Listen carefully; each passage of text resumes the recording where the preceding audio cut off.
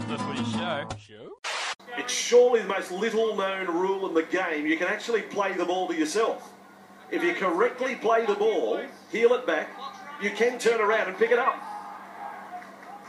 Still in the rule book. Written 1908, Brett. Still there. Who would know it? Not many. Infinity, not many, infinity.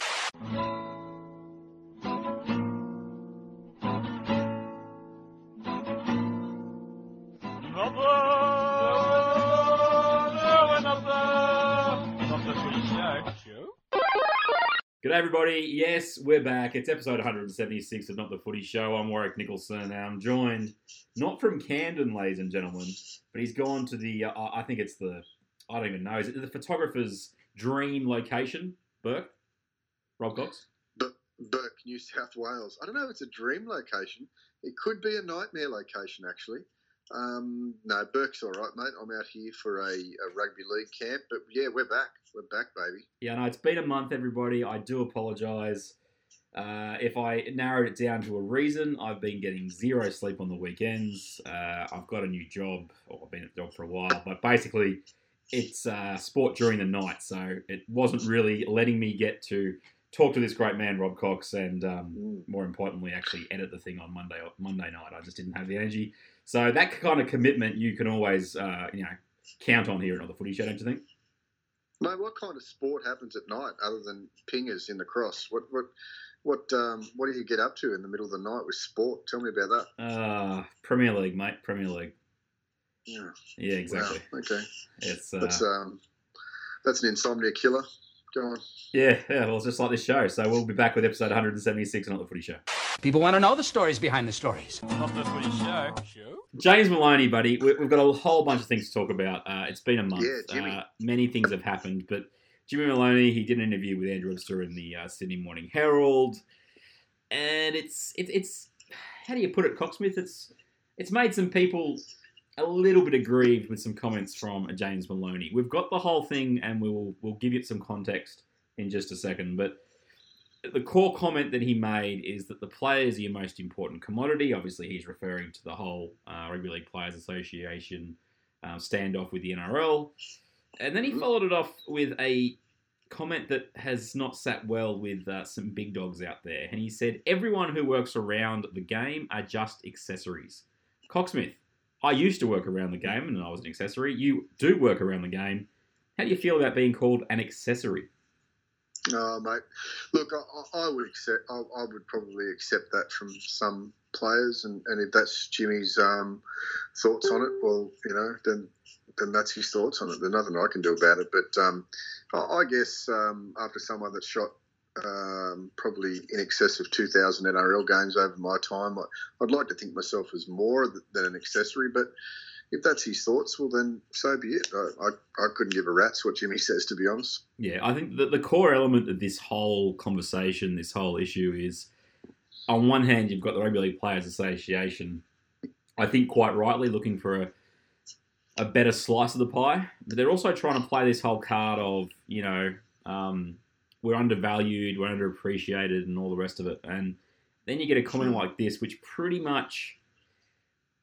It's just a bit of a slap into the face to all the people that help make this game work. Now, the players, no doubt, are the big ticket item. They're the money-making machine, 100%. All the rest of it. But they can't play in a comp if it's not organised. And it's not basically built from literally the ground up. And I don't mean that in terms of the NRL. I mean Park Rugby League. I mean Junior Rugby League. I mean all those areas. A player doesn't just appear on that stage. There's a lot of things that go into making rugby league. And I think that's the part of this comment that I think is misguided. By all means, each player tries to earn what they can out of a career. But I just really struggle with the fact that there is a whole lot of money that goes in from both, not just the NRL, but New South Wales Rugby League, Queensland Rugby League, all the state rugby leagues, which are ultimately, sitting under the NRL banner. But a lot of money needs to get sent back into the game, not just the players. And I think that's the part of this that I think has got most people offside. But to be fair to James Maloney, and I actually think he's a good fella, I'm going to give you a bit more of a context into what he actually said in this interview. So we've started with the quote, which everybody else has been running with. I just want to give you a very quick rundown, Cocksmith, of what he actually said in the Herald. And here we go. He goes, I'm at the end of my career and all these young boys will get the benefits of this action. But players do put too much on the line. The public misunderstand it because they see the big names making the stance, but it's not for them. Cameron Smith and Jonathan Thurston aren't doing it for themselves. I'm not doing it for me. We're doing it for the blokes who we play with every week, flogging their bodies for $150,000 a year. 5 years ago, Dave Smith said we had no assets. We need to put away this war chest of $50 million a year, so we'll have $200 million in a back pocket. And then you hear we had to borrow $100 million. Then they ask the players to take less. And you wonder where the money's going. There's no accountability for the spending. The players are your most important commodity. Without them, there is no game. Everyone who works around it are just accessories. That's the full context of his comment. Does it affect you at all hearing his context as to that comment anymore now, Cocksmith? Look, I get what he's saying. I mean, don't get me wrong. I get what he's saying, but the difference is that as the accessories in rugby league, people like myself and like you were, in James's eyes, as the accessories come and go, but so do the players. Yeah. I mean, players come and go as well. If 50% of the NRL players left tomorrow, yeah, it'd leave a massive hole in the game, but the game would still go on. Yeah. It may not go on to the same level as or the same, like the same high grade or the same high level as it is today, but it would still go on.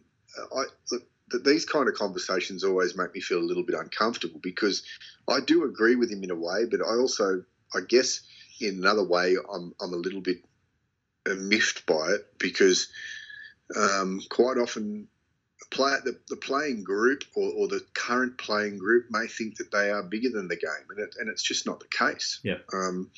But he's entitled to his opinion, as I am mine, and you're yours. I just, they're all pushing for more money, and that's great because we all want to improve ourselves and we all want to better ourselves. But by merely, what's the word for it, ostracising the whole group of accessories as he has, I don't know if he's doing himself many favours. No, and I'd agree with that. The two elements of this particular quote is that he makes a point to say that the public misunderstand it. And essentially now you could argue that he might then say he's been misunderstood with his comment around accessories. I want to move on to the next part of this article, which is a question that Webster put to him around basically how the NRL's integrity unit operates. And there's a story floating around, as a theory floating around, that the NRL integrity unit want access to players' bank accounts and phone records so it can stop match fixing and salary cap rorting. Here is James Maloney's response to that. It's an attack on our privacy. I understand you need to protect the purity of the game, but nobody has shown me that betting on games is a massive issue. How many have we got? One guy, Tim Simona, and he was doing $10 bets. The integrity unit didn't find that out. His missus dobbed him in. Instead of spending all this money on a witch hunt that pretty much hasn't found anything, don't worry about it. If something happens, I'm sure you'll find it without going through people's bank records. Instead of the witch hunt, put the money in bush footy. In terms of the salary cap, if someone pays it in cash, you'll never find it anyway. I just don't get it. They think they're running the FBI there instead of a game of football. This is the biggest story as far as I'm concerned. This is incredible. This quote from Maloney is like, it's club management 101 for the last 50 years in rugby league. Oh, if no one finds out about it, we can just sweep it under the rug. It stuns me that this comment hasn't had anywhere near the same airplay as the other one. What do you think? Oh, look, I think more than anything, Jimmy's probably being flippant there. I think I think salary cap rorting.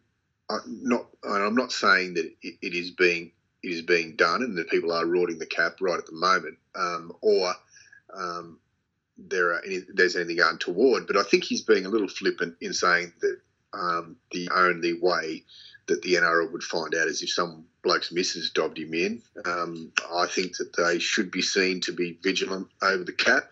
I think they should be seen to be vigilant over any kind of cheating at all. And if they're not, then I don't think they're doing their job. Yeah. But I think Jimmy look, the first comment about accessories, I take exception to a little bit. Not just for myself, mate. I mean, I've been in this game for 24 years. Yep. I'm probably towards the back end of my time in the game. But everyone else that's in the game who is, in inverted commas, an accessory, I'm offended on their behalf a little bit. The other comment, as far as, I know that players don't like having their bank accounts. I know the big thing that I'm hearing anyway is that players don't like having their bank accounts or their phone seized because they have this perceived thing that the NRL leaks. So someone at the NRL who's going through their documents leaks. And I don't know whether that's true or not. And maybe that's just paranoia. Maybe it is the truth. I have no idea. But I'm actually more sympathetic, I guess. Not sympathetic, but I'm more understanding of him not wanting his privacies gone through than I am about the accessories comment. That's my take on it anyway. It's funny, my focus on that second comment's not so much about the privacy, it's about the element of, people will find out if it happens. Like, that's the bit that I don't get. We're just supposed to trust the process? Is that what we're supposed to do? And the problem is we've seen pretty clearly that the process, it's not adhered to. There is no adhesion as a general rule in regards to salary cap and other things that are happening amongst players. I'm not saying that everybody has to be an angel and all the rest of it, but I'm sorry, there's an element here. I think we're past the point of just going, we'll trust you. I think, and going back to Tim Simona for a moment, I think the biggest thing about Tim wasn't the $10 bets. No. I think the bigger thing was and I think, well, I'm not going to speak on his behalf, but I would imagine that the more embarrassing thing for Tim was the jersey sales for charity that didn't really happen. I think that might be more embarrassing for him than a $10 bet. I know that the betting is not looked upon very fondly. I get it, I understand it, and I agree with it. But there was more to that issue than the $10 bets. Let's be honest for a moment. Yep. Final points on this. I know the people running the integrity unit. I've got a high opinion of them. They've got a pretty hard job ahead of them. Things aren't as easy as what we all like to believe they are, either in our own minds or in the media's minds. At the same time, I don't think they can necessarily cover off everything. It's not the biggest team in the world. But essentially, there's a point in here that I think then wraps this whole segment up, which is Maloney quoting Maloney. He says, "Instead of the witch hunt, let's put the money in bush football." And when you weigh that up against the first part of this segment, everybody, it does make you go, Girlfriend, things that make you go, Not the footy show. Okay, we're back. Episode 176 of Not the Footy Show. Once again, apologies. It's been a month, but we are going to try to dig up some of the older news, Cocksmith, and that involves two coaches that have been punted. One from the Gold Coast Titans, Neil Henry, and the other, Laurie Daly from the New South Wales Blues. Well, let's start with the Titans. I think we all saw this coming. It's no surprise. You know my views on the Jared Hayne witch hunt, to borrow James Maloney's wording from earlier in the show. I don't... Well, why don't you remind us your thoughts on that, mate? I think that there is a rather large segment of the media and now the rugby league fan base that has basically made a bit of a hobby out of bashing up Jared Hayne. I'm not saying that he is blameless. I'm not saying that he has never done anything wrong in his entire life, etc. But there is this amazing hobby out there that people seem to want to be a part of that is, no matter what he does, he is basically the worst person in the world. And I think this whole story around Neil Henry, he's probably a part of it. But also there's another part of it, which is this team has been very average all year. They had a injury toll this year that was unbelievable considering the players that they lost out of, the decisions by management / coaching staff with their whole roster, not just signing Jared Hayne last year. They signed a number of big-name players in the off-season, and as a result, they lost a lot of their depth. And then they got injuries. And funnily enough, when you get injuries, when you don't have a lot of depth, what happens, Cocksmith? Well, when you have injuries and no depth, you start to lose games because you've got to bring in younger guys or guys without as much talent as the guys you'd want. Yeah, and we haven't really heard that story. All we've heard is that Jared Hayne is the reason. He hasn't been that good this year. The part of it, though, that I will say that I think, and I've watched him pretty closely, I don't think it's been a case of a lack of desire. I think he's actually played pretty well. He hasn't played great. He hasn't played to the standards that we all believe that he should be every week, and everyone puts out the $1.2 million and where's the value and all the rest of it. But, at the end of the day, I don't believe that Neil Henry was the only reason the Titans made the finals last year. And by the same token, I don't believe that Hayne is the reason they missed the finals this year. I don't know what your viewpoint on this whole thing is, mate. Go for it. Look, I'm a little bit on the fence about it. I think I'm not sure. I'm not entirely sure that it's Neil Henry's doing that they have gone as well as they have gone. I mean, there's 17 blokes out there at any one time that are doing the business. I'm not going to say that Neil had nothing to do with it whatsoever. No. The only thing going against Jared Hayne in all of this is that he's become a little bit of a known, and I hate to use the term, but a coach killer. He's gone through a lot of coaches in his time, and I'm not blaming him for taking in the 1.2. If someone came to me tomorrow and said, "Hey, Coxie, we're going to make your wages 5-10 times more than what you're on now. Yeah. And you've only got to do the same to get it. Are you cool with that?" Of course I'd be cool with it. So I'm not going to blame a man for doing the best he can for his family or for himself. But I don't know. I get the feeling that maybe Jared's not the easiest bloke in the world to coach. I get the feeling that, he might be a little bit highly strung. But in saying that, there are other clubs with highly strung players that we all know of. I guess at the end of the day, if a club, Neil Henry still had a year to run on his contract, as did Jared Hayne. If a club needs to get rid of somebody a year short of their contract, are they going to get rid of the bloke on $400,000 or are they going to get rid of the bloke on $1.2 million? That's only an answer. That's only a question that the club can answer. But I'd suggest that a club like the Titans would probably get rid of go for the path of least resistance. So. I'm not saying that Hayne would have gone if they were on the same money either, by the way. I'm just saying that it's it is what it is, Yeah.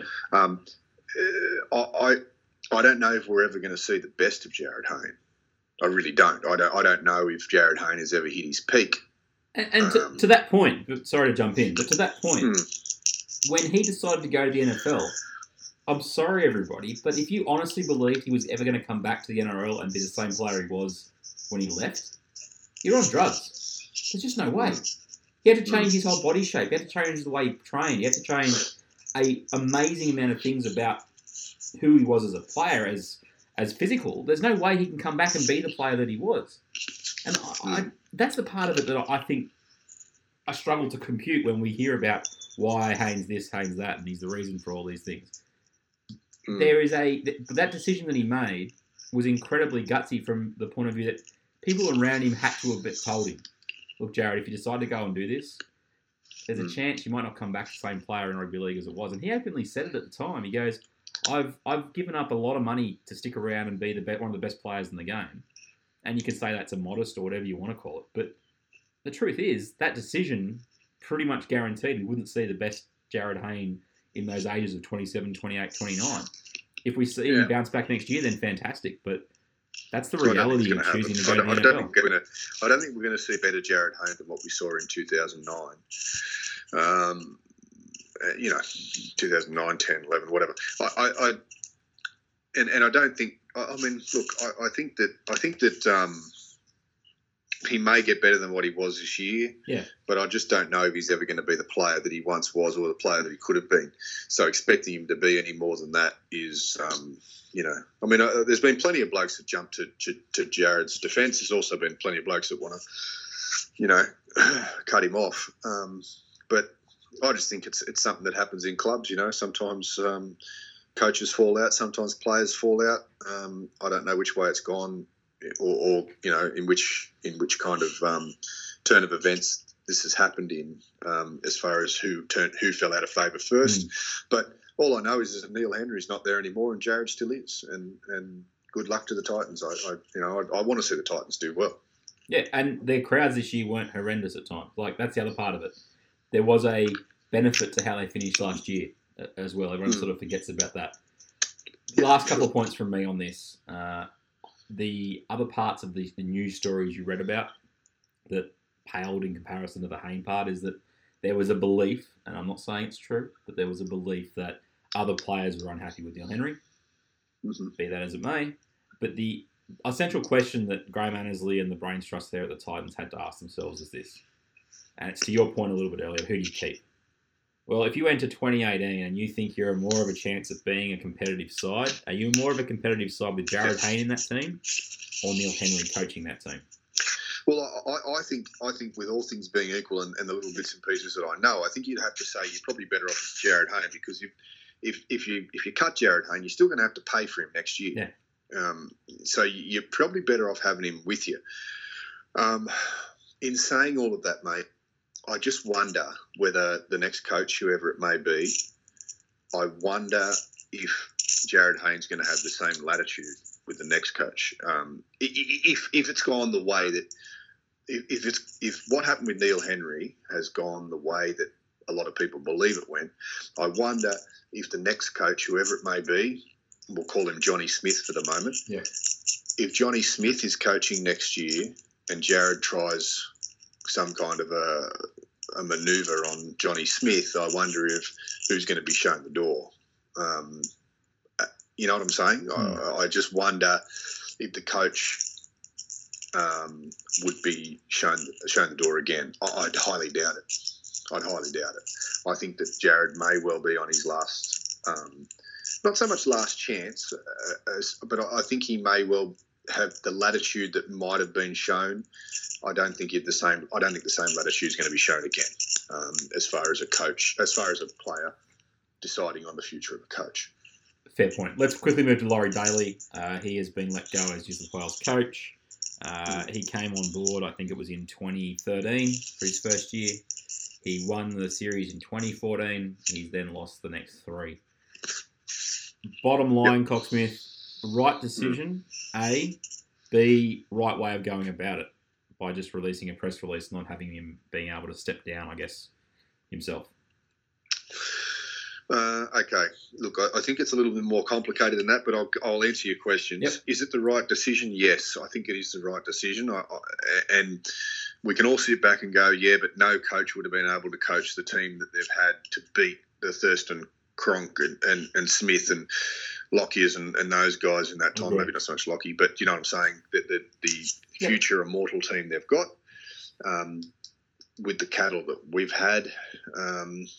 Well, you know what? It's a timing thing. You win 1 from 5, and as far as I'm concerned, you've had a little bit of success, but overall, it's probably a failure. I don't think that what happened this year in camp helped Laurie any. No. I think if they had won the series, no one would be talking about the drinking and the bar bills and all sorts of stuff.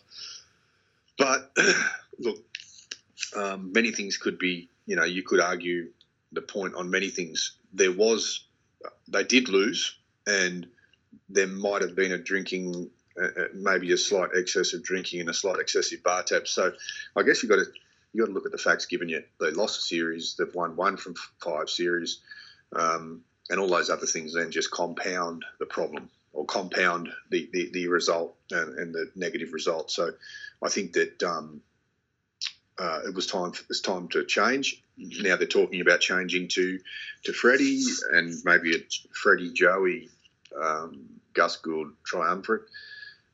Is that the right way to go? Have no idea. I'll tell you in 5 years. So, I mean, we've got a distinct problem in New South Wales in a few key positions, and the only thing that's going to help that is time and development. Yep. The one good thing about Gus is he does know how to develop players, but it's not going to change overnight, mate. No, exactly. I'll quickly just jump into where you talked about, the performance. And if he'd won this year, part of me almost, just as a gut feel, felt like he might have walked away anyway. Probably would. Yeah, I think that would have been an amazing effort to have beaten that amazing Queensland team twice in his tenure. At the same time, some of the decisions he made in selection and then some of the game plan changes he made after game one, I can't categorically sit here and go, I'll give him another chance, because I think we blew games 2 and arguably game 3 as well. I don't think, look, I don't know if Laurie blew game 2. I know what you're going to say. You're going to say, yeah, but at halftime they should have blah, blah, blah. And, Laurie did say that he missed that point. But the players that are out there see what's happening. They don't need to be reminded that some bloke's playing with one arm, or they shouldn't need to be reminded that one bloke's playing with one arm. I'm also not saying that they should go off of the game plan, but you see a bloke hobbling around, the first thing you do is start aiming something at him. And they never did. That's not even my main point. I'm going to go back to what I blew up about during the series. The use of Andrew Fafita. We used him so well in game 1, and then for some reason decided that wasn't going to work in games 2 and 3. Little things like that, to me, it just let's get someone new in. I don't know who that is. I don't know if it's Brad Fittler. I definitely won't be Andrew Johns, I don't believe, from what he said. Gus apparently doesn't want to take on that responsibility and go away from Penrith and building them towards another premiership. It's a big question mark. I don't want to answer it now. What I will finish on in regards to Daly, Ricky Stewart came out in the press conference after the Canberra game and basically said he wasn't happy in how Laurie Daly was treated. Yep. We don't know the inner workings of how that decision was made. The point I will make, and you touched on it earlier around the bar bill. There was an article in our good old friends, the Telegraphs again, and it was drinking culture impacts decision of why Daly's sacked, etc. And the first paragraph talks about how a drinking culture and blah, blah, blah, blah, blah is the reason that Daly has been sacked. And then in the second paragraph, it pretty much says an excessive bar tab of cocktails and wine, etc. Was racked up over the course of the 3 camps. And then there was a line in that next paragraph that said, this article or this column categorically denies that any players were involved in. There's no suggestion that the players are involved in this drinking culture. Mm-hmm. Did you read that line, Cocksmith? Because it clearly wasn't evident in the headline or the paragraphs, etc. It was. I was just once again. We'll do anything for a headline, and I'm not saying that the players didn't drink. I'm not saying that the coaching staff didn't drink. I'm not saying that the administration staff didn't drink excessively or whatever. But what bugs me about that is, it's like we'll throw whoever we want under the bus, but we'll just hide in a little bit of comments, the players aren't to blame. And then what came out today? Another thing about Ferguson and Dugan in the second game and their hotel room. It's like, seriously, I'm sick of things being twisted just for the sake of selling a story. And that ultimately, to me, comes down to how he was then released. Yeah, it was a press conference. He may have not wanted to do a press conference. I get that. I don't know. Part of me goes to Stuart's point. He is a legend of Origin Rugby League. Yeah. It does seem a bit harsh the way that it all come down. I would have preferred, if I'm Laurie Daly, to be perfectly honest, to have been told I wasn't going to be around back at the start of August or the end of July, not after a long, lengthy board meeting and then ultimately just get released by a press release. I don't know. I didn't like it, but I think it's the right decision. You think it's the right decision? Yeah. Look, I'm with you a little bit as far as the way they go about things. I mean, let's be honest, it is window dressing. If you're going to fire someone, you fire them. But at the same time, I would have thought that Laurie deserved a little bit more to go out with a little bit more dignity. But look, I agree with that. But I also think that a lot of the investigations that were done, the reviews that were done at board level without the CEO. Yeah. From what I understand, a few hours before the decision was made public, they did say to Laurie, they told him what was going to happen. And apparently he decided not to do a press conference or anything like that. I know that's probably, it just sounds like I'm making excuses. No, I'm not. no. I'm just this saying. Is why we chat, mate. This is why we chat. Yeah, just from what I've heard. But look, good luck to Laurie, whatever he does in the future. I hope he doesn't.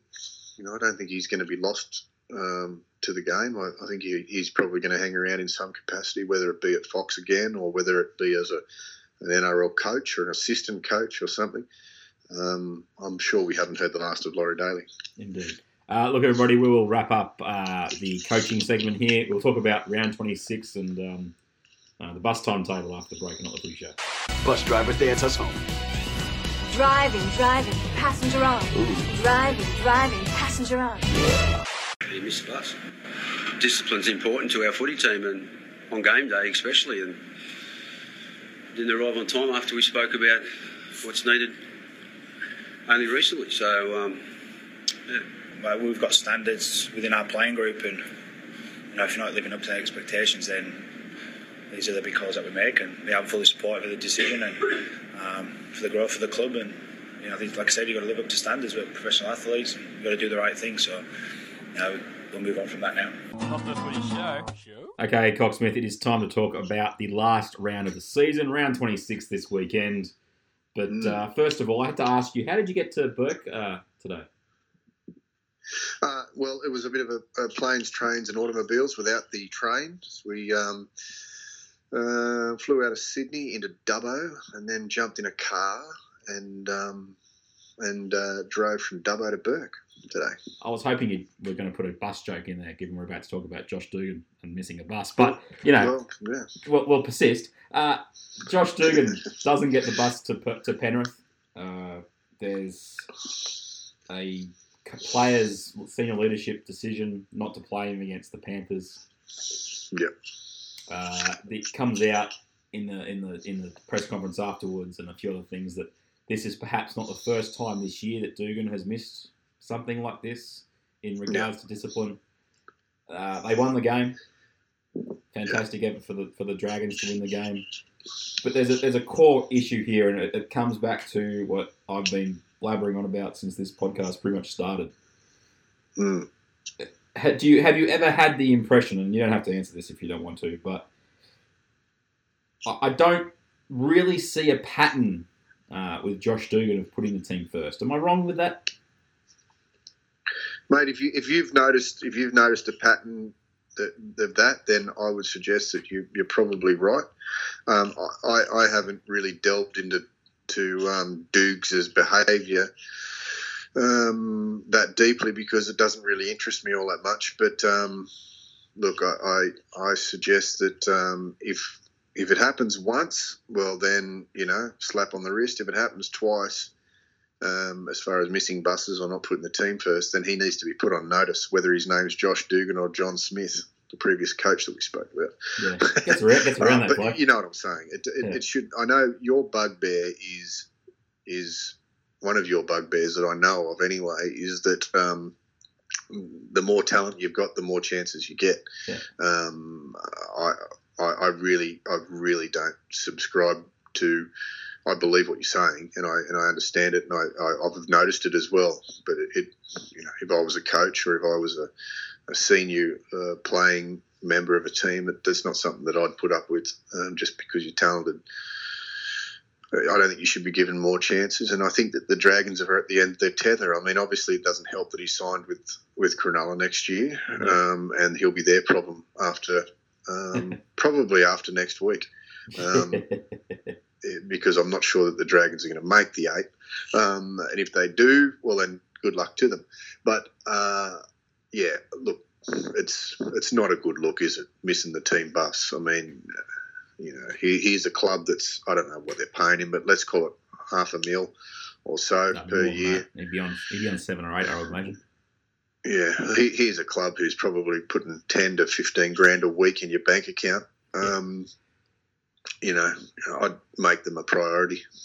It's your employer. It's the person that, or the group of people that give you the lifestyle that you've got, and you're not showing up for the team bus. It's not a good look. It's really not a good look, mate, at all. And I understand why Mary would have probably just said, "Don't bother, Josh," and that on the back of what the playing group, the senior members of the playing group said. It's not good. I go back to that infamous photo of him and Blake Ferguson on the roof. Now, if that wasn't a clear indication of what you're dealing with here when you decide to sign him, I'm sorry, I have no sympathy whatsoever for the Dragons and the hierarchy and the management. I feel sorry for those senior players. And that's why I believe that the most important point out of this whole story is that the players made this decision. Yep. They put it forward that he shouldn't play. Yep. Now, it's funny because we keep hearing, if we go back to even our conversation 5 minutes ago around the Neil Henry, Jared Hayne thing, when it comes to leadership, quite often the player leadership element is so important. Good, bad, or indifferent for a coach. Oh, mate, look, I was speaking to a fella here today who has played football at the very, very highest level, and his big thing is senior player. The senior playing group. That's if you can get a look at Melbourne. Yeah. Look at Melbourne, for example. The senior playing group at Melbourne run the show. Now they do what Bellyache tells them to do because they respect the coach and what the coach has done. But the easiest way for a coach to get a playing group offside is to go against their wishes. And I would have thought that Mary is smart enough to know and to understand that if the senior playing group said, look, we don't think Dugan should play, we don't want him to play, and then Mary throws him in, I suggest all of a sudden Mary's got more of a problem than what he had with just Dugan not missing the bus. So, Mary was a senior player at Illawarra and at the Dragons for a long time, and he would understand that. So, I think every good club or every successful club, and I believe it more so after speaking to this gentleman today that I was speaking to, that what you need is a strong senior playing group. Yeah. And you need them to make or to at least. Not to make all of the tough decisions because that's the head coach's job, but to voice their opinion on tough decisions. Yeah, So, be prepared to offer that option to the coach, which is what basically happened with Dugan. Let's move on to what happens with the top 8. There are now 9 teams running for 8 spots. We know that the majority of them are already in. Raiders will not make the 8. They could, and they can't. Well, they could. They could still technically finish above the Dragons. To our point, the differential aspect is still there. Yeah, sorry. Oh, sorry. Yeah. You're not hungry anymore, are you? Sorry, who are the Dragons playing next week? So here's the deal. Here's what we have, people. I'll quickly just sum up the situation. The Sharks guaranteed a top 8 spot, but they're currently in 5th spot. They're at Newcastle this weekend. They're on 32 points. The Panthers are 30 points. They are at Brookvale against Manly. The Cowboys are on 30 points. They are at home to the Broncos on Thursday night. Manly, as I said, are hosting the Panthers. They're on 30 points as well. And the Dragons are on 28 points. They are versus the Bulldogs at ANZ Stadium, though this is a Dragons home game.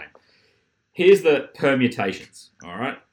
If the Dragons play last of all the teams, so they will know what they have to do if they actually can do anything by the time they take the field.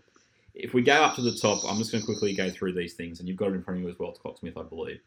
But the Sharks, they should finish 5th. We agree that they will beat the Knights and finish in 5th spot. Well, I would think that they would, mate.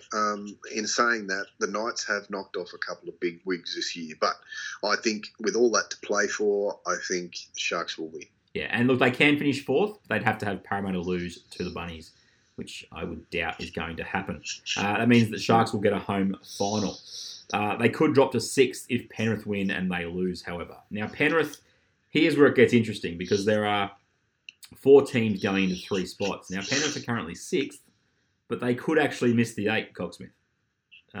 It's amazing given that they'd won 7 in a row until the weekend, but they win, they finish in 6th spot for sure. They could finish as high as 5th if the Sharks actually lost because they have a better differential.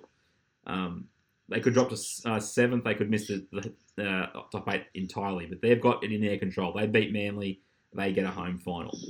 The Cowboys are probably in the most dire of situations because they could lose against the Broncos and still make the 8, but their differential is such that if they got beaten significantly by the Broncos, they could miss out entirely if the Dragons won, and even if Manly lost as well, would you believe? That's just the way that the differentials work. Manly, if they want to play finals, they have to beat the Panthers.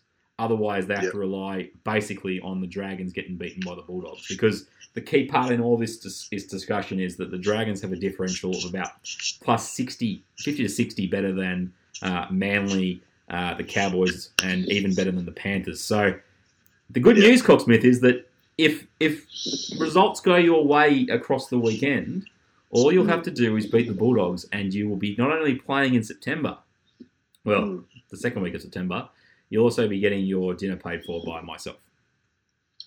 Well, look, I'm actually planning on getting the dinner paid for. I believe that I think Saints will beat the Bulldogs, and I think the Cowboys are going to go out backwards. I think they're going to get smoked by the Broncos. And so, tell me what happens if Manly lose and the Cowboys lose. Okay. Actually, I just realised something. It'll inform that answer. The Dragons basically, regardless of the result between the Panthers and Manly, the Dragons can still make it if they win. I'll just work this out. It's called preparation, kids. Basically, the Cowboys are the team, as you say, are in the most threat because they're only a plus 34. And essentially what that means is, with the Dragons at plus some ridiculous amount, the Dragons are plus 89, so the Cowboys are, plus 34. Essentially, they could just jump straight ahead of them. The Cowboys could still make the 8 if Manly lose and the Dragons lose. Then they'll hold on. But they are the team that will basically have the most nerves across the weekend if they lose their game against the Broncos. That's the big one. But you look at it more, and if you believe the Dragons beat the Bulldogs, they would basically, and I'm looking at this now, I'm working it out in my head, they will jump over, potentially, they could effectively knock out the loser of Manly Panthers if the Cowboys won. Or if the Cowboys lose, then the Cowboys would miss out. I don't know if I've made that no sense at all. Yeah, so if the Cowboys lose and the Dragons win, the Cowboys would the Dragons could end up in 7th spot. Yeah.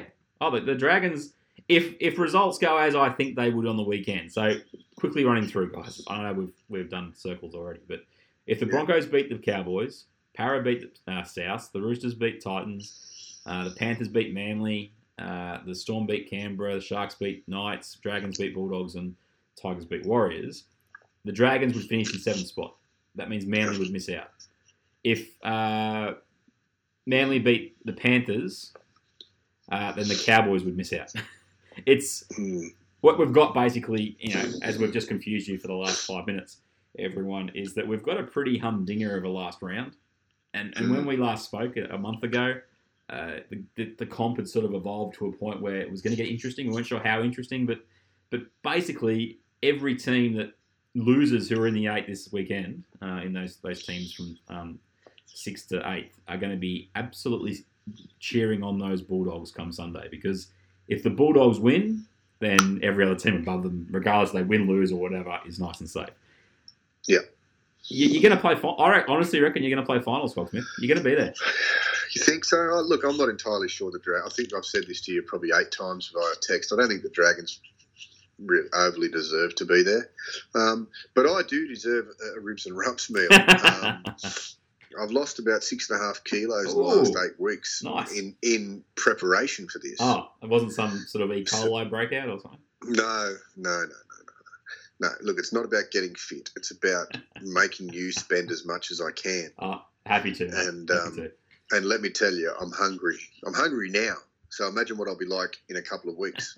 Nice. Out of all this, everyone, what we have is a likely week 1 in the second week of September. Storm versus Eels, that'll be played at Amy Park. The Roosters versus Broncos, that will be played at Allianz. Now, the makeup of those next 2 games, which are the 2 elimination games, offer up an interesting proposition, Cocksmith. The NRL has a chance. Now, in the way that they do their scheduling, they always play one of the 2 top 4 games in amongst the first 3 matches. So that means that you got to play. Storm and Eels have to play either Friday or Saturday, and Roosters Broncos have to play Friday or Saturday. They can't play on Sunday.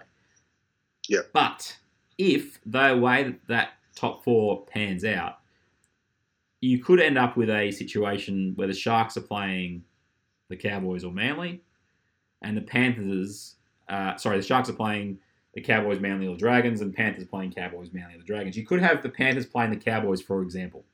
Now, that's not going to draw a crowd of above 15,000 to ANZ. Would you agree with that? I'd agree with that. Cowboys. Yep. So there is an opportunity that if the Cowboys then qualify... Oh, I know where you're going with this. You've got the Sharks versus Manly or the Sharks versus Dragons, and then you've got the Panthers and Cowboys. Now, the Sharks won't be happy about it, but doubleheader at ANZ on Saturday night. Thoughts? Doubleheader. It makes more like you basically could get Sharks versus Dragons. SFS could get 40,000.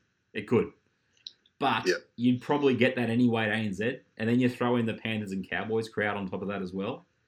I would argue you could get 50 to 60.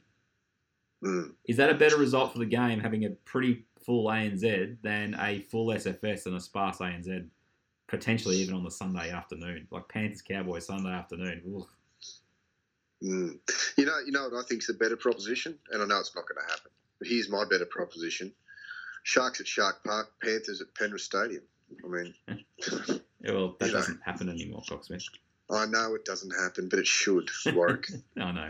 It should. First week should be home grounds, not home city, home grounds. Because let's just say the first, we've spoken about this before, but first week, if the Cowboys or Melbourne, do you know what I mean? Yeah.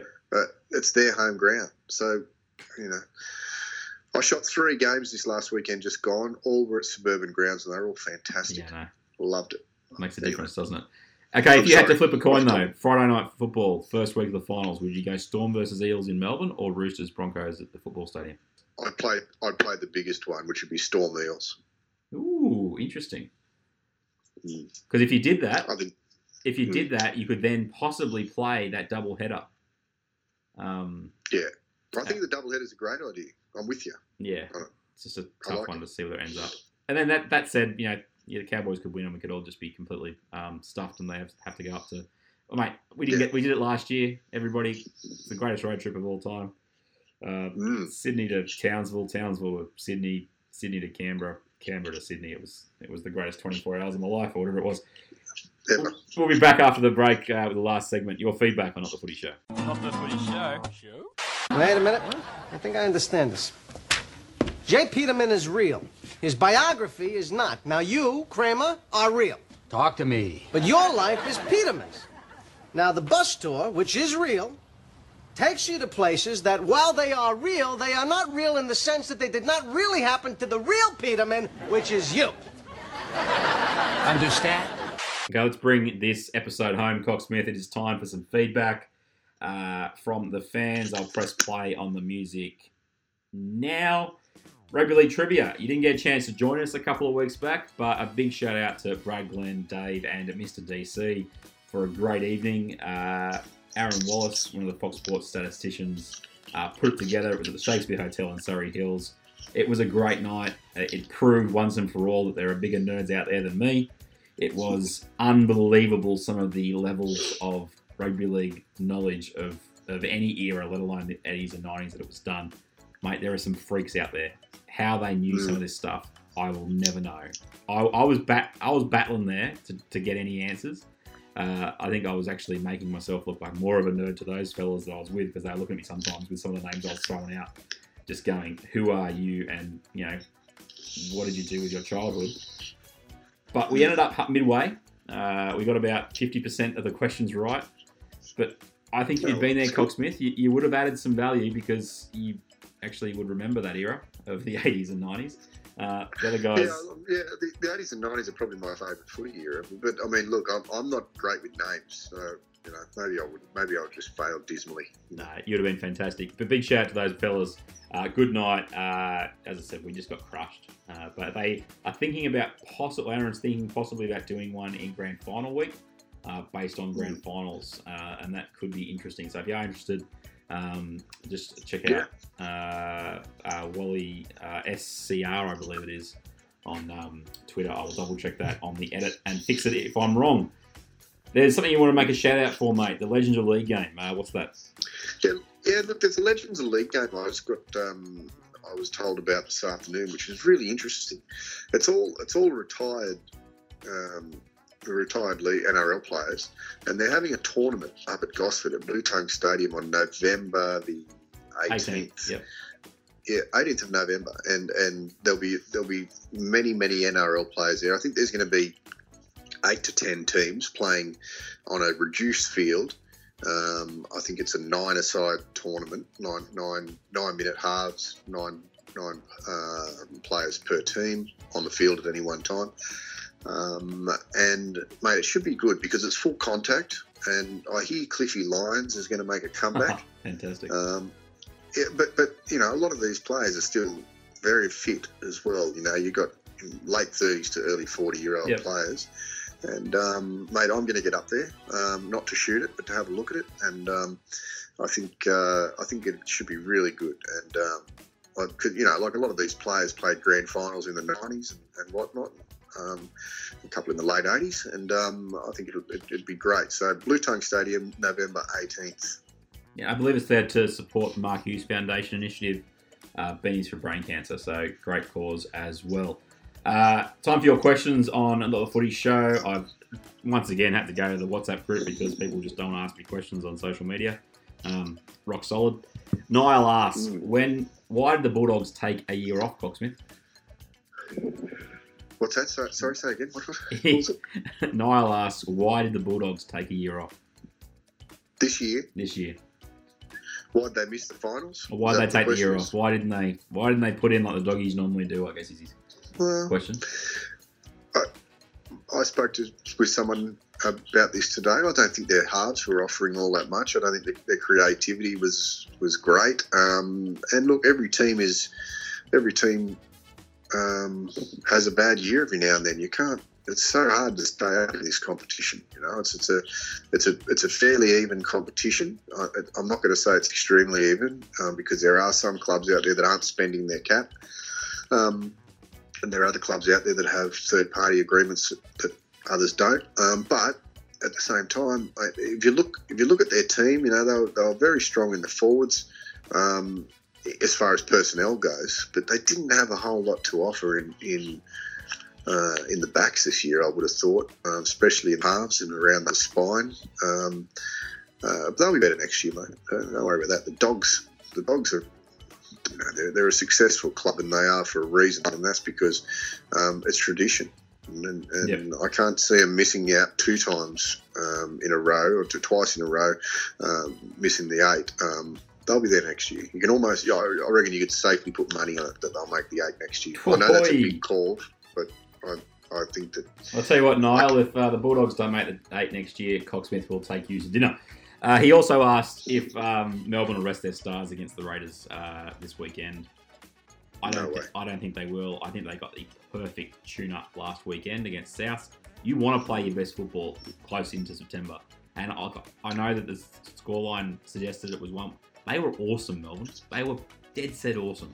Now, what Craig Bellamy will want is he'll want a tougher game this weekend, but he won't want to rest their players because when you're playing at that level, you want to keep it going. You don't want to be searching for form at this time of year, is my biggest point around that. Glenn asks, who will the Cocksmith, that's what he called you, the Cocksmith, support in the finals once the Dragons are no longer a mathematical chance? Now, we've just established that they are a really good mathematical chance. If they got knocked out or if they didn't make it, who would you be going for this year, mate? Penrith. I like Penrith. I mean, my 3 favourite clubs are Saints, Penrith and the Tigers. I like... Not that I think Penrith will go much further than the Dragons would, but I guess they're my next favourite team, mate. I like Penrith. Yeah, I guess I only live 30 minutes away from Penrith. That might be something to do with it. A lot of my family went for Penrith when I was a young kid, along with Parramatta, which I won't admit to, but I just did. So anyway, but yeah, I don't mind Penrith, mate, and As you know, we've discussed this before, I think Phil Gould is the smartest football brain there is in footy at the moment, and I like what they're doing out there. I like a few of the players, so yeah, Penrith. Okay, we have a follow-up to that, which is if the Dragons were to lose, Rumour asks, how does a grown man stem the flow of his own tears? Oh, mate, I think you've covered this with me, Warwick, probably off air, but I couldn't give a rat's. I don't care. Mate, forget about Saints for a second. It's a very good question. It's one of those life questions you've often been after on this show, Cogsmith. How do you stop yourself from crying? What do you have to think of to get past those times where, you know, there's times I've walked into your house and you just found you crying in the corner. How do you pull yourself out of that? Well, I guess I think of the 11 straight premierships that Saints have won. And I think of probably the Raiders coming in about 10th this year. It makes me laugh. Makes me actually happy. No, it doesn't. I like the Raiders too, actually. There's certain personnel there. What's most interesting about this comment from you then is that from the start of the year, you pretty much hated everybody. And now you're liking everybody. It's an amazing evolution of Cogsmith. That's not true. There are certain members, certain bits and pieces of clubs that I dislike. But mate, I'm a lover of rugby league. I love rugby league, and I like a good game. I like it when Saints win. I like it when other certain teams lose. But mate, there'll be no tears from me whether they win, lose, or draw. I don't care. Nice. So as long as it's good for the major, for the sport. Can I say that with a straight face? I would. Rugby league's the winner. I would fine you if you said that about cricket and you're in my cricket team. Speaking of cricket, cricket. Whenever you say cricket is the winner, you just get bashed in teams. Let's just never say that. Troy, speaking of cricket, he asks, who should bat at number 6 this summer for the Aussies? Maxwell or Agar? Laurie Daly. Yeah, I agree. Neither of those two. Quite frankly, I don't know. That Mitch Marsh kid's got a lot of ability, apparently. But yeah, we're getting smashed in the cricket right now. Thanks for that, Troy. Nice variety question. If you're on iTunes, people, or Apple Podcasts, whatever, give us some love on the ratings. That'd be great. Given we're actually back on air finally after a month off. Facebook.com/NRL podcast. If you want to give us anything at all, don't even have to give us a rating. You can just say hi. That's fine. I'm at NRL Tweet on Twitter. Where are you, Cogsmith? On Twitter, ROBBCOX or at ROBBCOX, and same on Instagram, mate. Indeed. We're just going to wrap this up with a very quick look at those amazing awards, Cogsmith. So if you just like to grab a pillow and just nod off to sleep for the next 5 minutes, feel free. The Golden Irvine, which is top try scorer. We have a very interesting race, and I think you want to talk about this one. Alex Johnson looked like he had it wrapped up. As he went to score his 22nd and final try of the year last round, he did his hamstring and ended up on 22. But he had a huge lead over Vunivalu and Rapana and all these kind of guys. Then Siliasi goes and scores a hat-trick. Rapana goes and scores a hat-trick. Josh Addo-Carr goes and scores a hat-trick. And Semi Radradra scores 4 tries.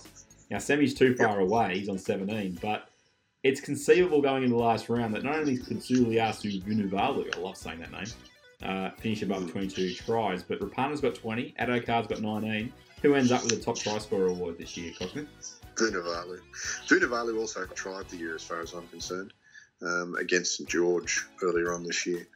Yes. I reckon if you had to put money on it, if someone held a gun to my head and said, who's going to get it, I'd say Vunivalu. Yeah. So he'll take out the Golden Irvine. Now the Golden Beaver, which I think is your favourite one, which is the overall top try scorer from forwards. I think Cohen Hess has got this wrapped up. He's been on 12 tries for a while now. But interesting, I looked at who's finishing second in this award. Joel Thompson, Paul Vaughan, and Jake Trbojevic have all got 8 tries for the year.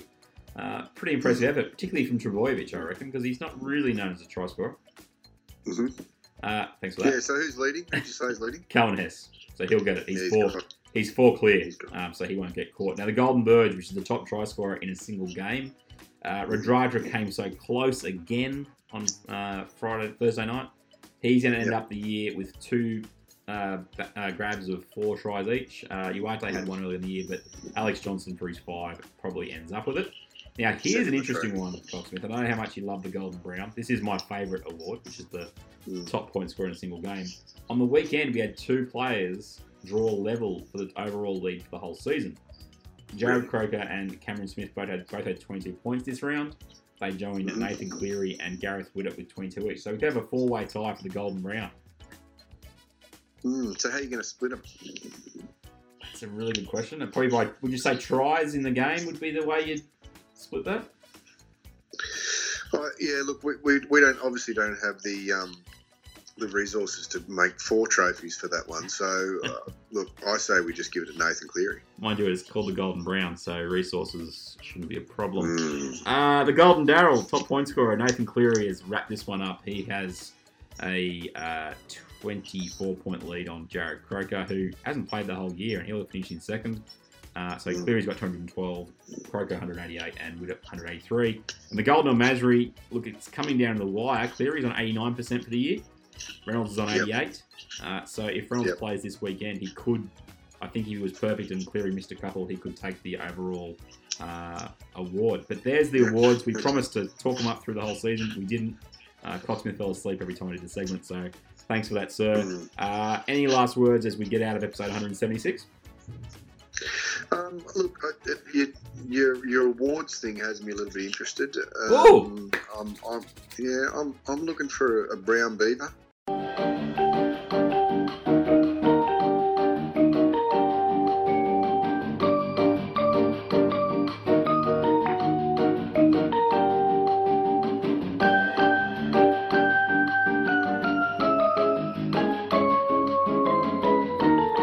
I've been Warwick Nicholson. Rob Cox. And it's been a reason, clearly, why we haven't spoken for a month, because the amount of tripe that we dished up this evening we haven't asked you the question, what did you have for dinner, Cocksmith? But on your travels, we like to get a bit of a rundown of what you've eaten. Tonight, but I had the rump steak up at the local watering hole. Fantastic meal, actually, really good. I think the boys that I was with had the cream cutlets. And, tomorrow morning I may eat a poached egg or so. But we'll see. We'll see. That segment was almost exciting as the stats one. It's a freezing night here, by the way, in Burke. I've got the electric blanket on. It's freezing. Have you been doing the whole show from in bed? No, I'm not in bed. I'm on top of the bed, but I can feel the warmth radiating up. So, you sure that's the electric blanket? Anyway, it's been a pleasure, Cocksmith. We will talk to you again, everybody. Please jump on, say good day to us, let us know you're listening. It's been a month, so there must be a bit of love out there at some point for us. Thanks for your company, Cocksmith, and we will speak again, I assume, around the finals. Love your work, mate.